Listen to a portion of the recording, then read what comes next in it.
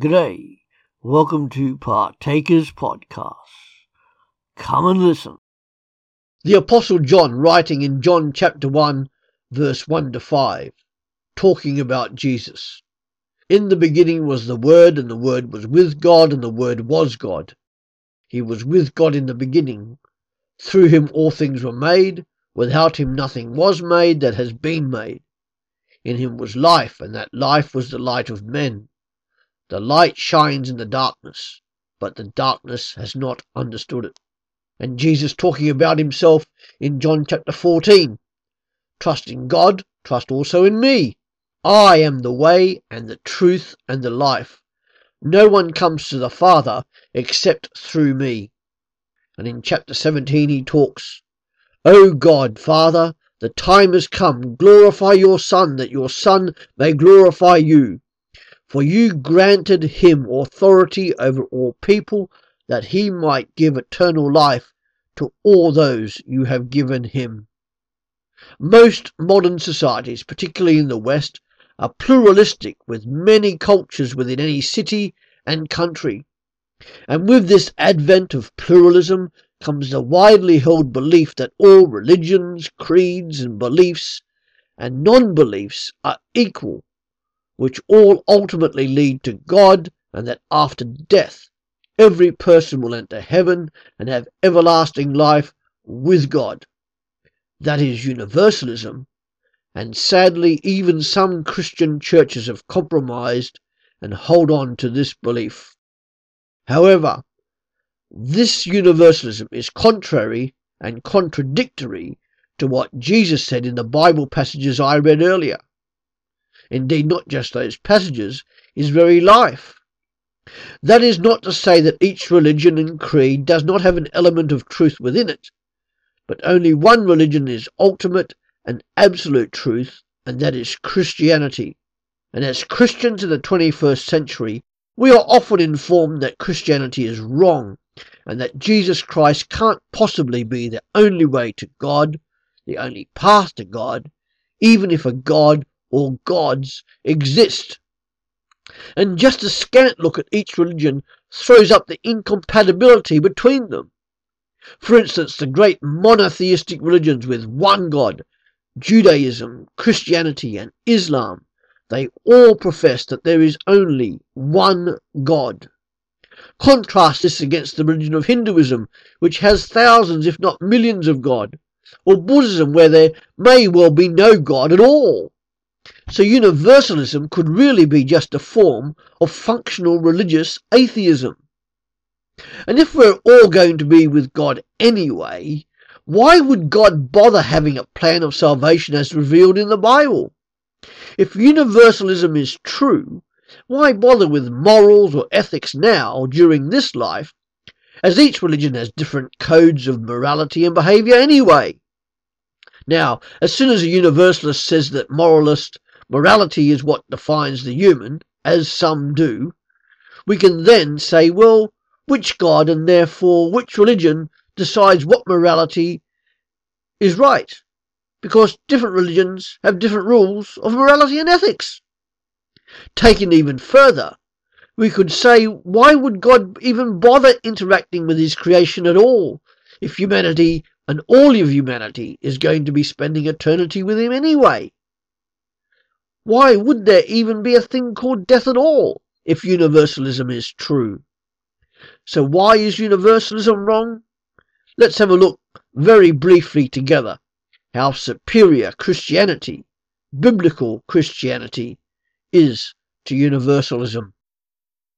Firstly, universalism denies salvation by grace. Universalists inevitably proclaim that it is due to God's nature of love and mercy that everyone, every human being that has ever lived, will eventually have everlasting life with God. Surely a merciful, loving God will allow all to live with him, regardless of the path they took in this life, this earthly life. However, the Bible states that while God is indeed a God of love and of mercy, he is also a God of justice and the sins and wickedness of people needs to be dealt with. This is where God's grace comes in. How does God promise salvation to those reaching out for it? He reaches out through his unfailing love, kindness, and tender mercy, which is enacted through grace. Salvation can be attained by no other means, but only through the combination of God's loving mercy and his loving grace. God's twin actions working in unison. Without grace, there would be no mercy. Grace is easily defined as God's riches at Christ's expense. So what about Jesus Christ? Universalism goes on to deny Jesus' uniqueness of being fully human and fully divine. That Jesus was a man is not really disputed. But why did Jesus need to be fully human? Firstly, so Jesus' death could appease God's anger with humanity. Secondly, so that Jesus could empathize and pray for us. Then going on, Jesus exhibited true and perfect humanity. And that due to his perfect humanity, Jesus is to be our example to follow. Fifthly, it shows that true human nature is good, and that while God is both above and beyond humanity, he is not so far removed from us that he cannot interact with his creation. But Jesus Christ was more than human. He was also fully God, fully divine. God's salvation plan for humanity involved triumphant victory over sin, death, and the grave. However, no person could be found that was eligible or capable to do this. And because of this, God stepped into human history so that this victory over sin and wickedness could be achieved. This God-man would need to be fully human so as to live every feature of humanity, including suffering and death. This God-man would also need to remain fully God so as to defeat sin, death, and the grave. Jesus, being sinless, was this God-man, consisting as he did of two complete natures, the God nature and the human nature. That Jesus is both human and divine is what makes biblical Christianity truly unique amongst the world's religions. It is why Jesus' claims to be the only way to God are true and make sense. It is why universalism is shown to be a fallacy. Universalism is wrong because it makes Jesus Christ out to be either a liar or a lunatic, or even worse, a lying lunatic. And then universalism goes on to deny Jesus' cross. As all paths under universalism lead to God, why would God have to send Jesus to die on the cross for the sins of the world? Surely if all paths lead ultimately to God, then there would be no need for Jesus to suffer the agony and the ignominy of the cross. On the cross, Jesus died so that all sins, past, present, and future sins, can be forgiven. Salvation is to be found only through God's grace and mercy as exhibited by God the Son on the cross. Moreover, it is only to those who acknowledge him as Saviour in this earthly life that he will acknowledge some time in the future before God the Father. And not only does it deny the cross, but universalism denies Jesus' resurrection. The resurrection of Jesus Christ provided the central theme for the sermons and teaching in the early church. But what significance is there in Jesus' resurrection? The resurrection proved and vindicated all of Jesus' teaching and claims as a suffering servant, and this attested to his being fully God, fully man, and the last judge of all mankind.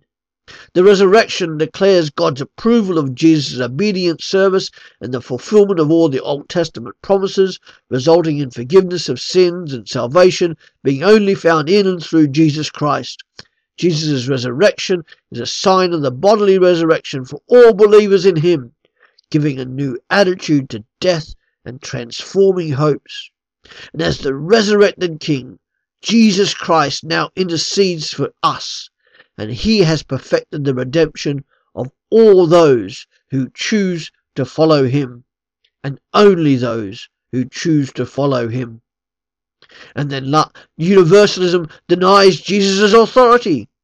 Jesus has authority. Matthew 28 verse 18 and John 17. Over all things, all people, all circumstances and happenings, events. He has authority over all spiritual beings, whether angels or demons. Jesus has authority over all nations, governments and rulers. Jesus has authority over all earthly and spiritual authorities. Jesus has the authority over all religions, leaders and people. Jesus has the authority and the supremacy.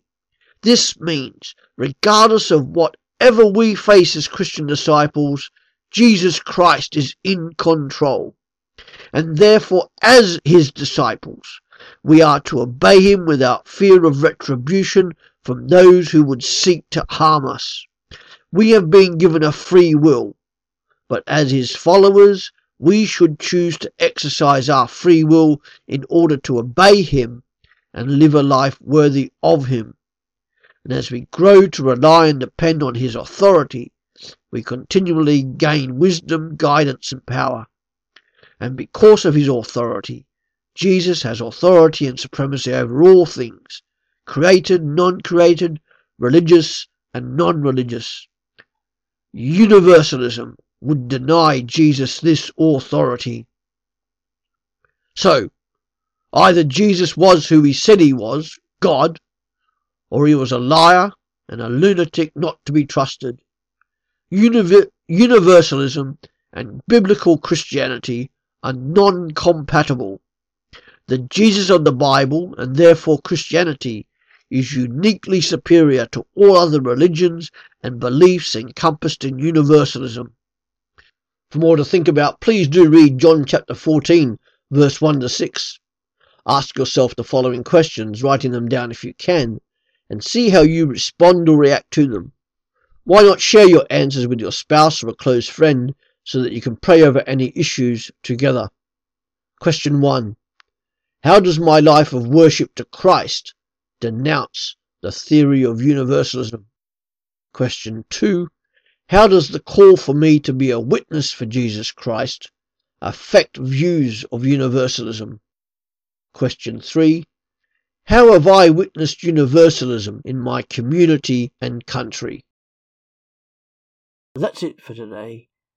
Come back every day to www.partakers.co.uk, where there is something uploaded to help you as a Christian disciple, wherever you are in this world, to live for Jesus Christ. Our books are also available on our Amazon site at www.pulptheology.com. See you later.